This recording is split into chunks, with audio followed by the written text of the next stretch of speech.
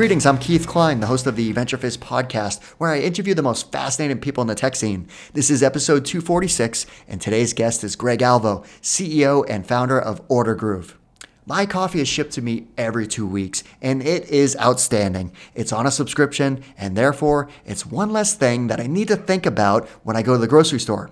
In return, the brand has me locked in as a loyal customer where I'm not tempted by the other options while walking down the aisle. It is such a win-win.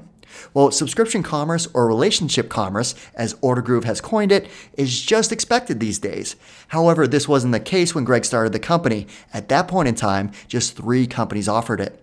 Sometimes when you're early to market, it can be catastrophic, but in the case of Ordergroove, it gave them the opportunity to build a platform that was ready for prime time once the market caught up. When you look at Greg, it's not a shock that Ordergroove has thrived. Entrepreneurship has been rooted into his DNA, and it even dates back to his high school days when he started a couple of businesses, one of which was selling sports paraphernalia through eBay, and another was a computer consulting firm. In this episode of our podcast, we cover lots of great topics, like advice on managing your company through an early-to-market scenario, creating his own major in entrepreneurship at George Washington University, his foundational experience at Liquidation.com, a B2B e-commerce marketplace which went public, the early days of Ordergroove in terms of how the company got started, and a great story on how he raised initial funding, all the details on Ordergroove and where the business is today, plus some customer examples, advice on hiring for your executive team, and so much more. Okay, quick side note. If you are listening to this podcast, then it is very likely that you are interested in the founder journey and lessons learned around building companies. So please make sure you don't miss any future episodes by subscribing to the Venture Fizz podcast on iTunes, Google Play, Spotify, or SoundCloud. Oh, and while you're there, please don't forget to leave us a review. It really helps us out. All right, without further ado, here's my interview with Greg.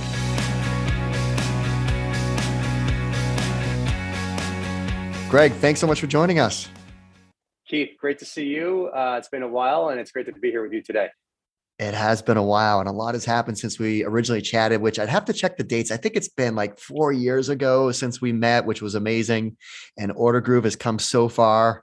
So we're going to talk about your background and obviously scaling companies and lots of other cool advice questions for other entrepreneurs to follow. But to kick things off, when I think about your story, you were early to market with Ordergroove, and we're going to talk about Ordergroove. So this is more of a broader thought, but a lot of entrepreneurs struggle with being early to market. And with Ordergroove, you were in a category that didn't exist yet, subscription commerce. It's something that every consumer expects now, but at that point in time, when you started the company, it didn't exist.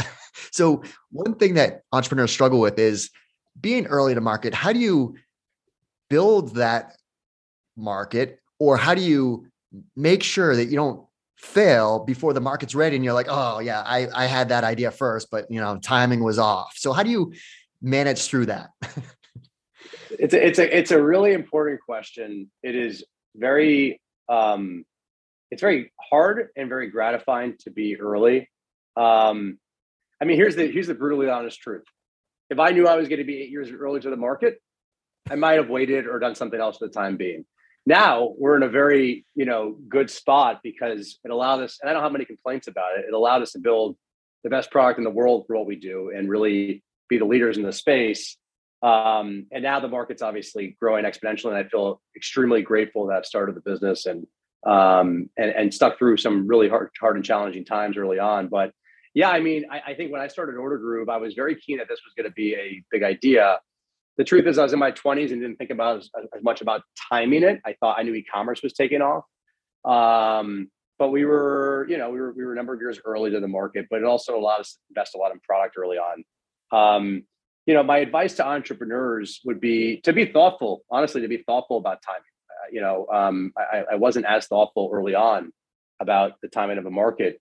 You're never going to nail it on its head. Like, to nail market timing is very, very hard, but being a few years off here or there, like, it's not the end of the world. You could focus on really, zoning in on what are the problems you're trying to solve and falling in love with the problems versus the solutions. I think that's the most important thing. But yeah, you really need to persist through it, or failure is okay too. Like, I think, like, what I would say is, like, a lot of companies, most companies, I think, is the stat, don't make it. Being too early or running out of money, which is sometimes tied together, is probably the main culprit. But if you do believe and have conviction, like I always did, that Ordergroove, that our market, we call it relationship commerce, subscription commerce, is a very large space and growing space in the future, then you got to really find the believers that see your vision the same way. Believers are investors, believers are advisors, believers are mentors as well. Believers are your team members that you're going to hire. Believers are your customers that you're going to bring on. And it's a classic Jeffrey Moore, like crossing the chasm. Like, to get to the market, to be mature, you need to find those early adopters that are like, that want to blaze the new trail, that want the thing that's in alpha or beta. And then you just got to obsess over making them really happy, so that they tell the next, cohort and of the market how great this is. But I think really, even if you're not early, like, just persistence is probably, I would say, the most important trait of successful entrepreneurs. Yeah. And it can be such a wonderful thing if you do survive in the market. The timing is now, and you have that lead of a platform that is lights out far beyond the competition of just trying to figure the space out now. So it can be just such a great strategic advantage long term. Yeah, but, I just posted this. I just posted this on LinkedIn. Sorry to interrupt you, Keith. Yesterday, I think it was. When I started Ordergroove, there were 3 online retailers at the time doing subscriptions: Amazon, QVC, and Petco. And wow, I should have quizzed you on who those were. And there was just last week a great research report about the total addressable market of physical good subscriptions done by Juniper Research. And it's physical goods is the fastest growing subscription category in the world right now. And it's supposed to be double digits percentage of e-commerce in the next 5 years, double digits of global e-commerce. Wow. Yeah. So it's like, it just makes sense. Of course it makes sense in 2022, but I was told otherwise 10 years ago. And by the way, they might've been right, the folks that told me otherwise, at least back then. The only thing I would say on persistence, and sorry, I want to get to your next question, is that sometimes if you're not actually going down the right path, or the vision is not the way, like, formulate or coming out to how you feel it originally thought it would be, you either have to pivot or like stop persisting. Sometimes I've also seen entrepreneurs persist through things they shouldn't have persisted through. And I think it's important to not just bang your head against the same wall over and over again. Yeah, no, that's definitely great advice too. All right, well, let's rewind the clock. Where did you grow up? What were you like as a child? I grew up in Miami, Florida. I begged to my parents, ask you to ask my parents about how I was as a child. No, I was always like a creative, rambunctious, trying to problem solve kind of kid. Very like, I loved hanging out with friends and family, and grew up a competitive tennis player in Miami, and traveled throughout the state of Florida, traveled throughout the nation. That was my life, 6-7 hours a day in the summer, and then 3 hours a day during the school year. And, you learn a lot from being a competitive athlete. You learn a lot about yourself. You learn a lot about mental toughness and discipline, and just training and hard work and ethic. And then in tennis specifically, you learn a lot about, being the only one on the court, which is actually not as relatable to business, which is a team sport, in my opinion. But it's also relatable for a CEO, where sometimes, it can be lonely when you're building a business, even though you have partners in your, executive teams and board and so on and so forth. But yeah, I grew up in Miami, moved to DC to go to George Washington University, where I created my own major in entrepreneurship and small business management, and met this woman named Carolyn, my next door neighbor, sophomore year, who ended up becoming my wife. So. That's awesome. Now, entrepreneurship started while you were in high school, though. So there was like 2 different businesses that you started. One that was selling posters for like championship sports teams on eBay, which was, as a teenager, that's ambitious. Yeah. Yeah. So that's a great story so I grew up in Miami. At the time, I was a really big Hurricanes fan. I forget what year it was. I want to say it was like 2000, and it was like around 2001 or 2, or maybe even 3. Ohio State beat the Hurricanes in the Fiesta Bowl, and there was this call of pass interference on one. I think it was like the last play of the game, and it was a debatable call. And so I went on Print Shop Deluxe 6.0 and created a poster that said, "I never saw pass interference." And it had some graphics from the Miami Hurricanes. And I ended up selling, a bunch of those for not an insignificant amount of money and on eBay. And then one morning at 9 a.m. on a Saturday, there was a knock on our door it was called CAPS, the Coalition of Advanced Protection of Sports Logos. And it was essentially threatening, trademark infringement and copyright infringement. And they were probably right. I just didn't think about it at the time. So I had to write them a nice check and learn some good lessons there. And my father retold that story at my wedding, actually, which I hadn't heard from him in 20 plus years at the time. And then I started another company called Votech, which was a computer consulting firm, back in the day when there was money in hardware.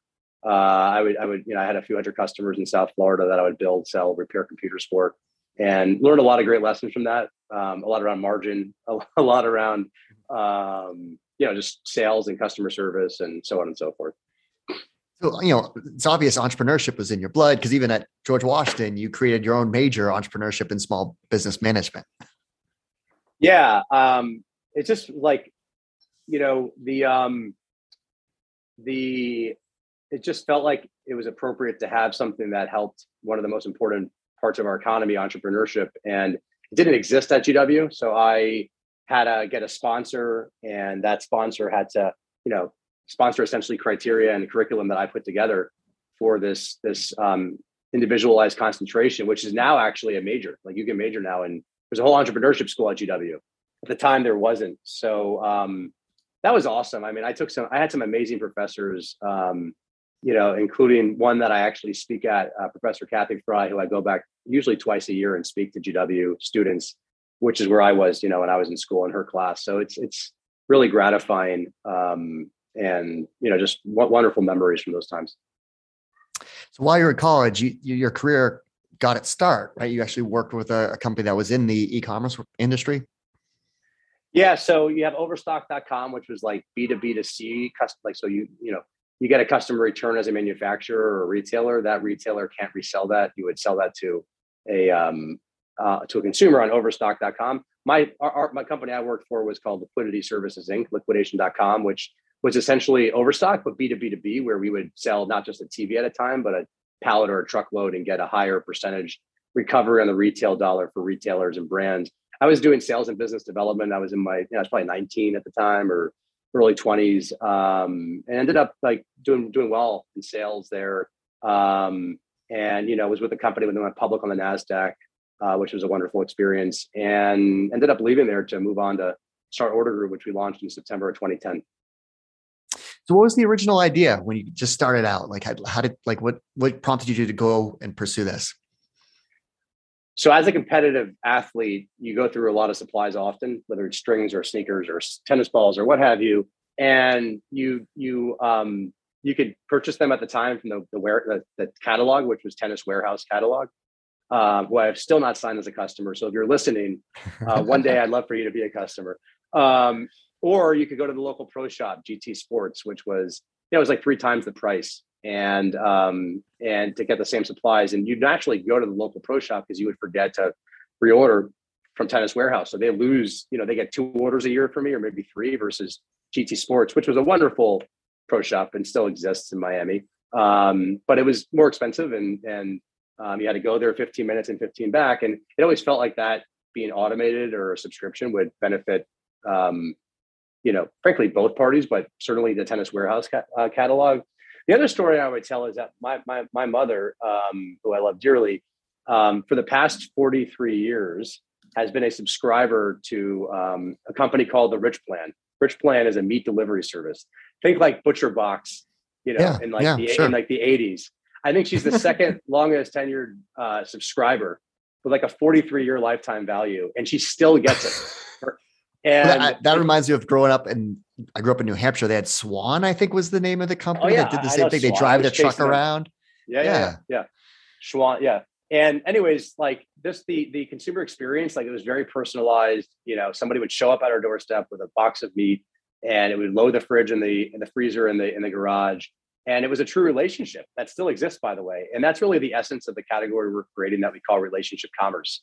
It's really, how do you create a relationship between a brand and a consumer?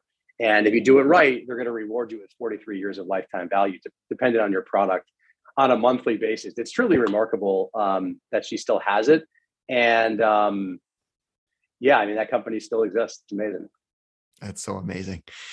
So how did you get started? Like, you're defining this whole industry that doesn't exist. Like, there's e-commerce happening, people are buying things online, but no one's thinking about selling things on a subscription and, going on to coin relationship commerce. Like, how'd you even get started with the company and having someone believe in writing you a check? That's a great, that's a good question. So, or also a good story. I pounded the pavement early on, and from a check side, I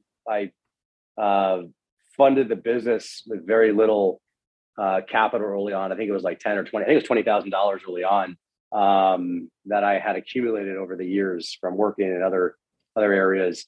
And what was clear that we're going to need funding to build a proper software platform. So, I was sitting in LaGuardia Airport during a flight delay, which, as anybody that's listening knows, LaGuardia back in the day, that versus the new terminal, a horrific experience.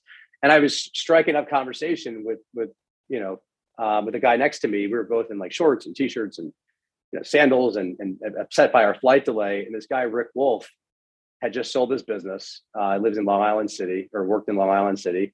And Rick and I hit it off. Wonderful guy who's a good friend of mine. And 2 weeks later, he wrote me my first $50,000 check for the business.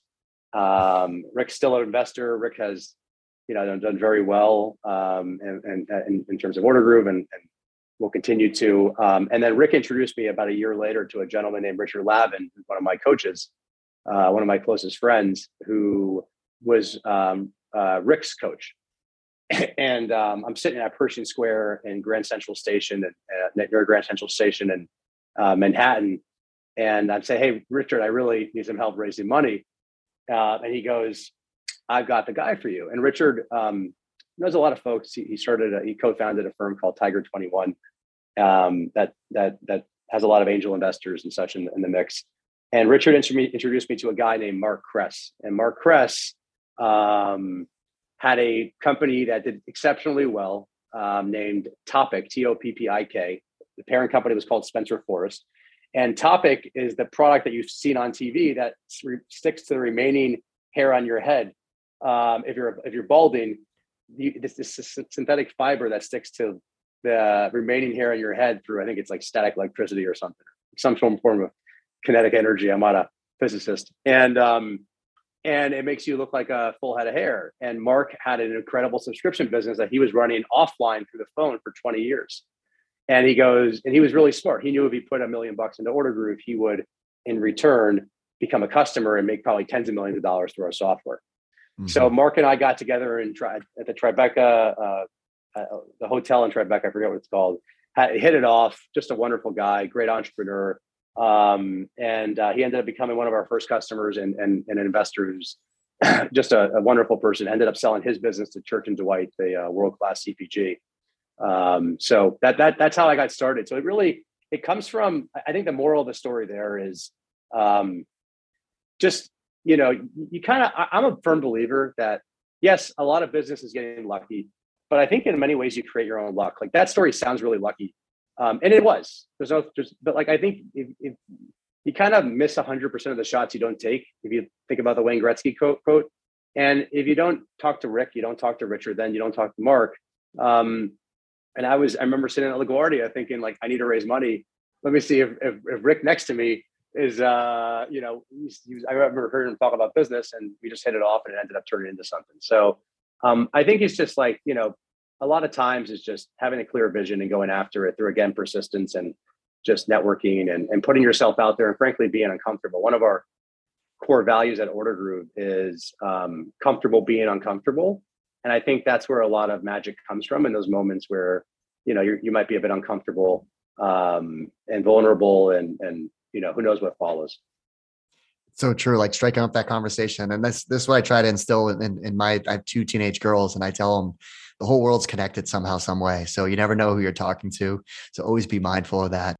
All right. So, to top this off, raising capital at that point in time was very hard. You see companies, especially in New York, right? New York, there's so many startups raising capital every day. I get, the Dan Premack email from Axios, and it's just like New York, New York, New York. When you were raising capital, it wasn't vibrant to raise gobs of money like it is now. Yeah. I mean, I remember when I would read articles about people just a few years ago raising like 20 million, maybe 50 million. And you'd be like, oh my goodness, good luck. and Right. and now it's an everyday occurrence. Yeah, I think it's very clear that software businesses are good, long-term bets if the unit economics are sound and they have a great product and a big market.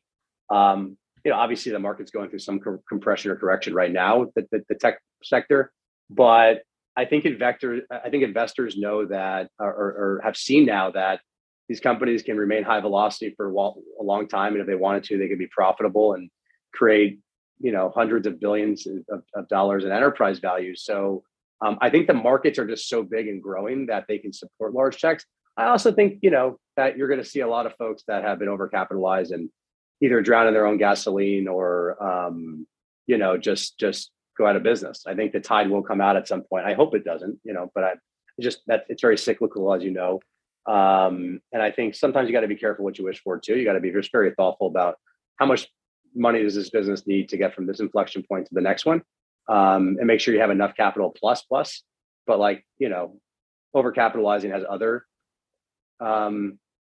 areas you have to be careful for. But it's obviously better than undercapitalizing.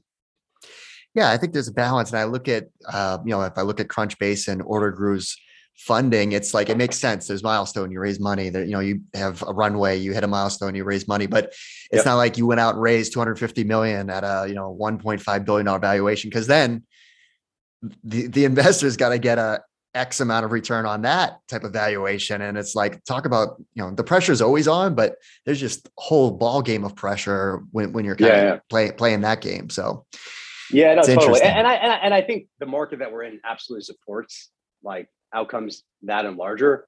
But and we have raised some capital since quite a bit of capital since then. We just haven't put it in Crunchbase or fully announced all of it. So smart. Although I guess I am right now. There you go, right on VentureFist. So okay, so at what point did the business get to where it was like, okay, the market is happening. This is now, like, you have customers, there's sales, there's, the platform's being built. So you're coining the term relationship commerce. Like what was that, like, product market fit or however you want to, phrase it? Yeah. I mean, I would say, honestly, it's only been the past few years in the sense that the market has come to a point where it's, hey, this is not a nice to have, this is a requirement. And when that happens, everything gets easier, not easy, but easier. It's very clear what has to be on the roadmap. It's very clear, where the repeatability is. It's very clear, where, like, how do you drive the most success for your customers, because you're hearing it over and over and over again. So it just, the problems become potentially larger, but much more clear, and I think therefore more solvable. So it was really, I would say, only a few years ago, and it's frankly just market pull. Like, we were pushing forever, evangelizing, and then COVID was certainly very helpful.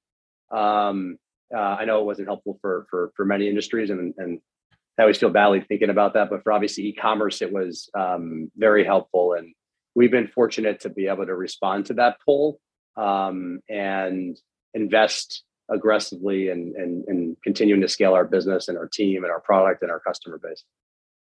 So, like, could you give like a customer example, just so that the listeners have a full understanding of, like, okay, how does this work? Well, it's really, there's a number of different phases, right? So there's the phase of, like, hey, is this product going to actually work? And is it going to deliver value? And then there's the phase of, like, can I start selling this to, like, a meaningful number of customers? And I remember the first one very well. It was G Diapers, which is a organic diaper company that was the first one to launch. At the time, we had a product that was built in Romania, which has since been, we rebuilt the entire platform in the States from the ground up since then. But when we launched, it was really a proof of concept around, are consumers going to respond to this? And I remember like it was like 2 a.m. and I like, guys, I can't handle any more of the launch. I can't help you at this point just because I'm not on the technical side as much. But I'm going to set my alarm for a few hours from now. And if you need me, here's a number to call me. And I remember waking up to 18 subscriptions from G Diapers. We were live, and there was 18 subscriptions. And I remember thinking to myself, like, okay, like we're on to something big here. And this was some time ago.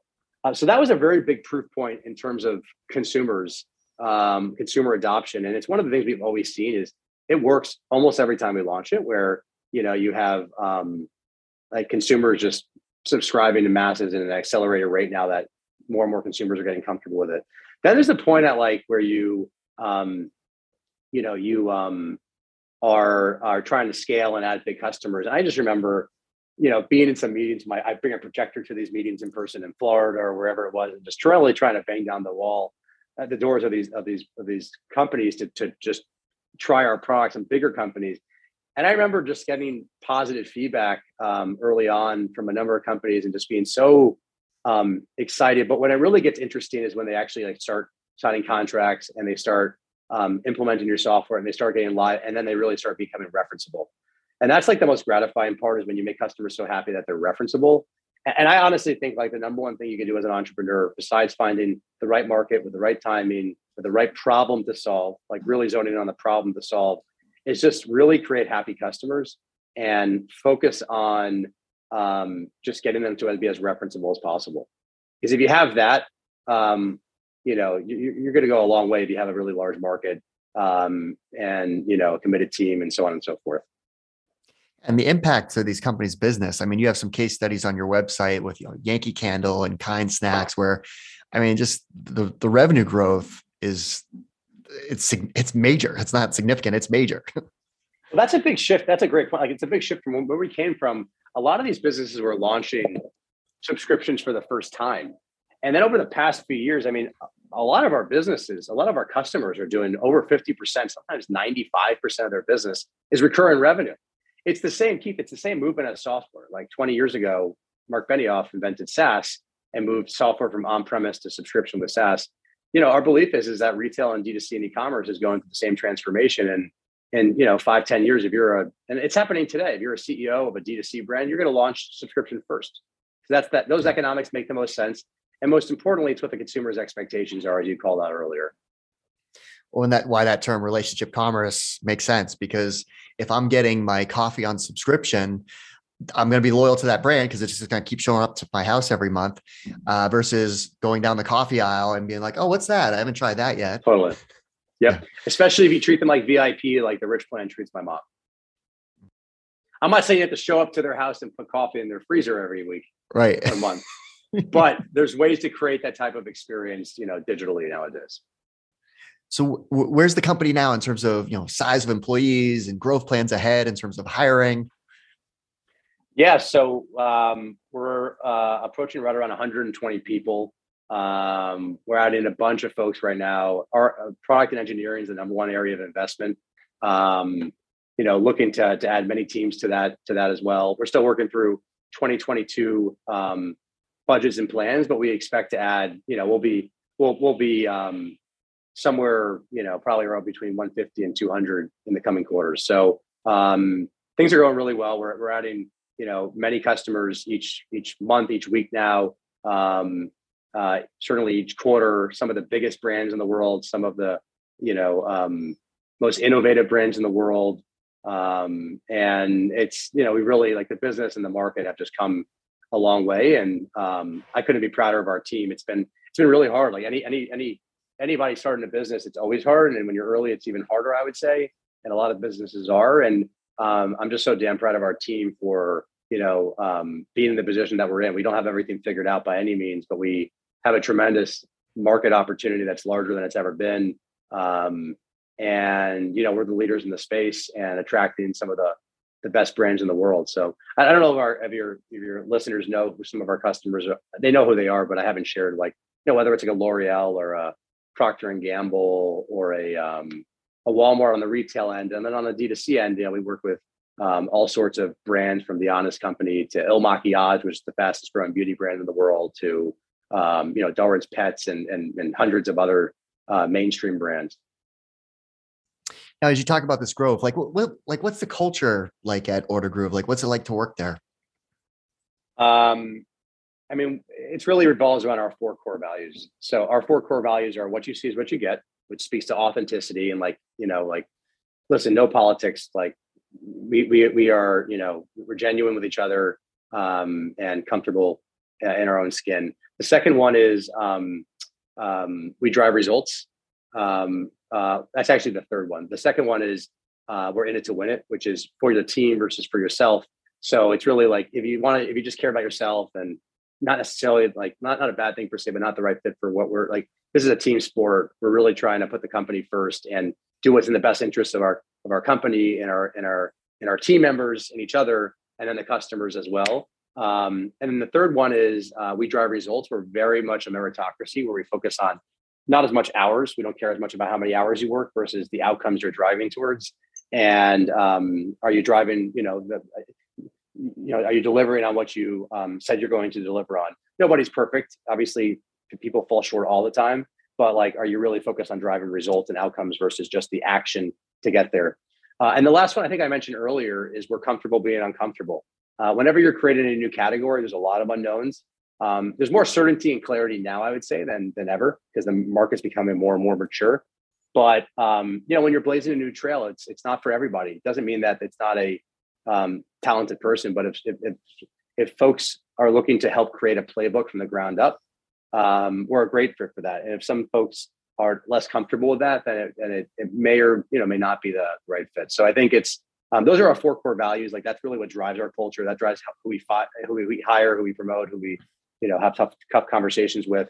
And it's really the DNA of the company. And even the core values have been a journey. Like we used to have 7 and folks couldn't remember them, including myself. And our head of people, Karen Weeks, who I think Keith, did a terrific. Yeah, she's terrific. Did a terrific job a number of years ago of leading the company from every team member had their fingerprints on it to redefine our core values to the fore. And I can truly say that they are the foundation of our people. And we've got just a really, really world-class team of just really great human beings first and really talented people too, that care for each other to the second core values. So anyways, that's really how we think about culture and just driving high performance across the organization. Now, hiring is tough, especially in a market like this where it's very competitive. So what advice would you give to founders on maybe the executive team, like building out, the different VPs or C-level executives in a company and making sure that you're getting the right hires for those roles? Yeah, really hard, really hard to build a great team. And I mean, for me, it's first getting real clarity on what the 4 or 5 core competencies are. Not 6, not 7, not 8. Every now and then you can creep to 6, but I would not go beyond 5. Ideally, no more than 6. What are the core competencies for this role? Like, what do they have to have? What are the must-haves? Let's get aligned around those. We know we want more. We know we want the unicorn. Everybody wants to hire a unicorn, but there's not a lot of them. So let's get really clear on what are the nice to have, the must-haves, the requirements, and then align the entire who's the interview committee, or not committee, but who's the interview team, I would say, and make sure we're all aligned around what we're trying to hire, what are the competencies. Define the process very clearly, including at the end of each process, we have typically some homework or a presentation that kind of puts them in the role that the candidate. They learn a lot about Ordergroove through that, which is beneficial for them. And we learn, of course, a lot about them and how they think. And then stick to the process and trust the process. I would say reference checks are important. Having advisors, coaches, mentors for key executive hires get involved is critical. There, in my opinion, besides picking the right market and problem to solve and obviously fundraising and such, there's nothing more important you could be doing. And there's no decision you want to get more right than executive hires. That is super critical. And one of the biggest, using Andy Grove's leverage, it's one of the biggest points of leverage, or it probably is the biggest point of leverage a CEO can do or achieve. And you don't always get it right? I think you have to acknowledge that, but you really should strive to get it as close to right as possible. And if you get it wrong, which happens, which I've certainly had my misses on, just make sure you correct it for the person that you hired. and for yourself for the company as quickly as possible. You owe it to them and you owe it to the company. But it's about the process, and then making sure you're never going to be 100% confident. I find that sometimes I've hired people when I'm 70% or 65% confident, and they ended up being like amazing A++. And then sometimes you go into it knowing you're 90% confident they're going to work out. And usually those, work out.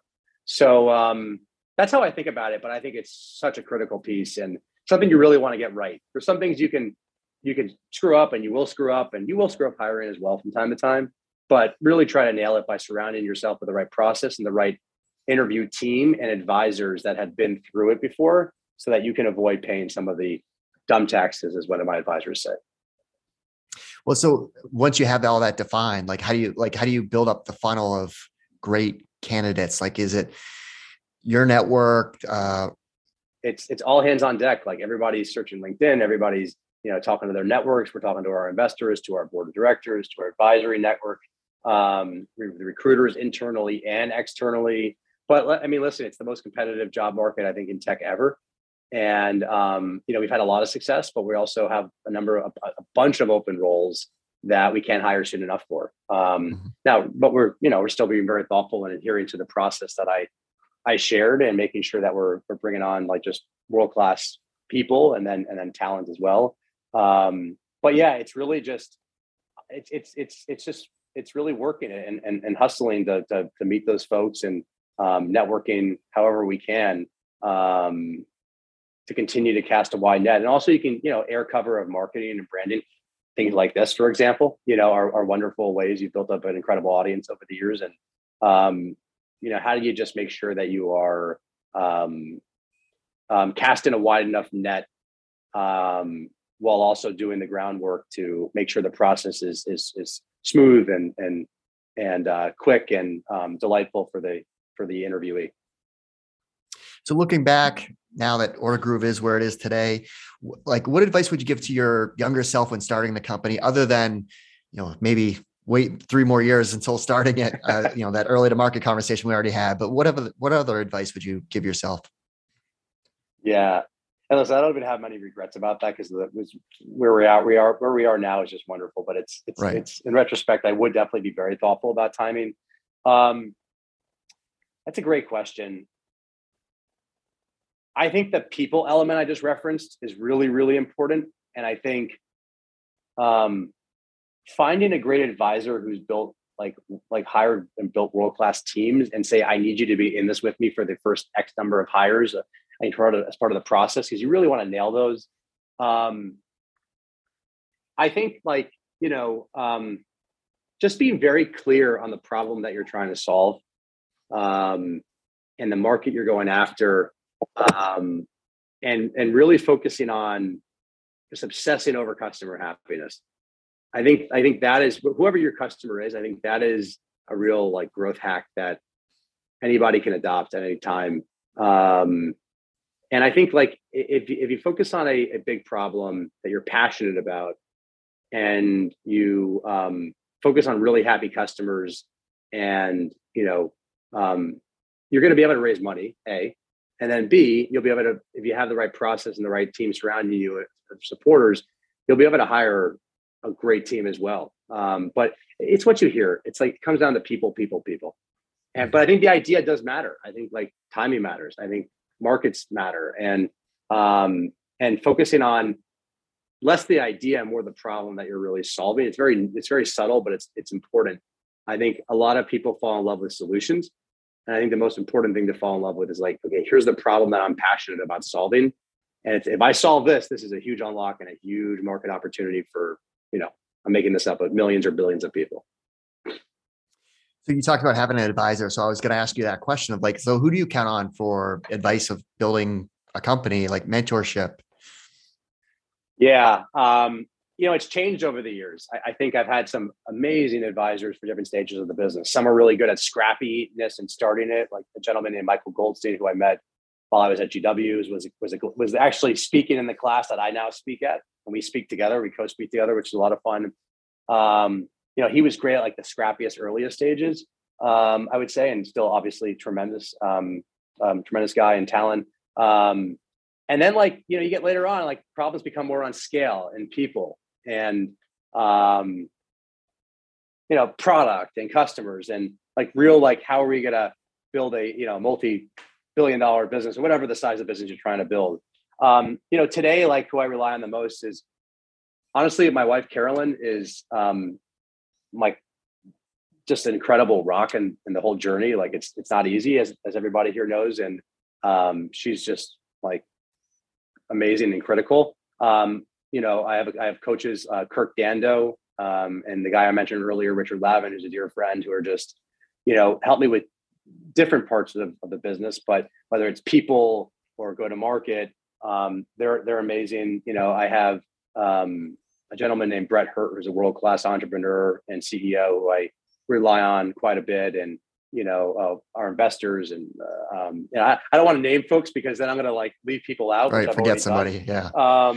But just everybody that's been with me in the journey, I'm deeply appreciative of, and I think different stages require different people, and constantly should be looking to surround the business with folks that know where the problems you're facing right now and how you're going to get to the other side of them to continue your growth trajectories. But just people, really good, people that you don't feel you can call at any time and you don't feel like you're ever being judged. I think that's really important. And obviously just that have been through the trenches before, so you can avoid some of the mistakes and lessons they've learned. All right. Any podcasts or book recommendations that you'd have? Mike and his amazing wife and dear friend of mine, Julie. Mike runs started a podcast called Starting Greatness that I just feel is very practical, sound advice, and from people that have been through it. And it's a great entrepreneurial listen, and something I highly recommend. I haven't listened to that one yet. So I'm such a consumer of that type of content. So I'm absolutely going to check that one out. Yeah, it's great to go for a walk in the cold and listen to that. So yeah, no, I've started finally doing the audiobooks in the car, just at 1.5 times speed. And that's amazing too. It's awesome. I wonder if the 1.5 times speed's a personality trait. I obviously do it as well, but I wonder if you can tell the personality type by how they listen to their audiobooks. Yeah, because I'm come on, let's go. This is a 9-hour book.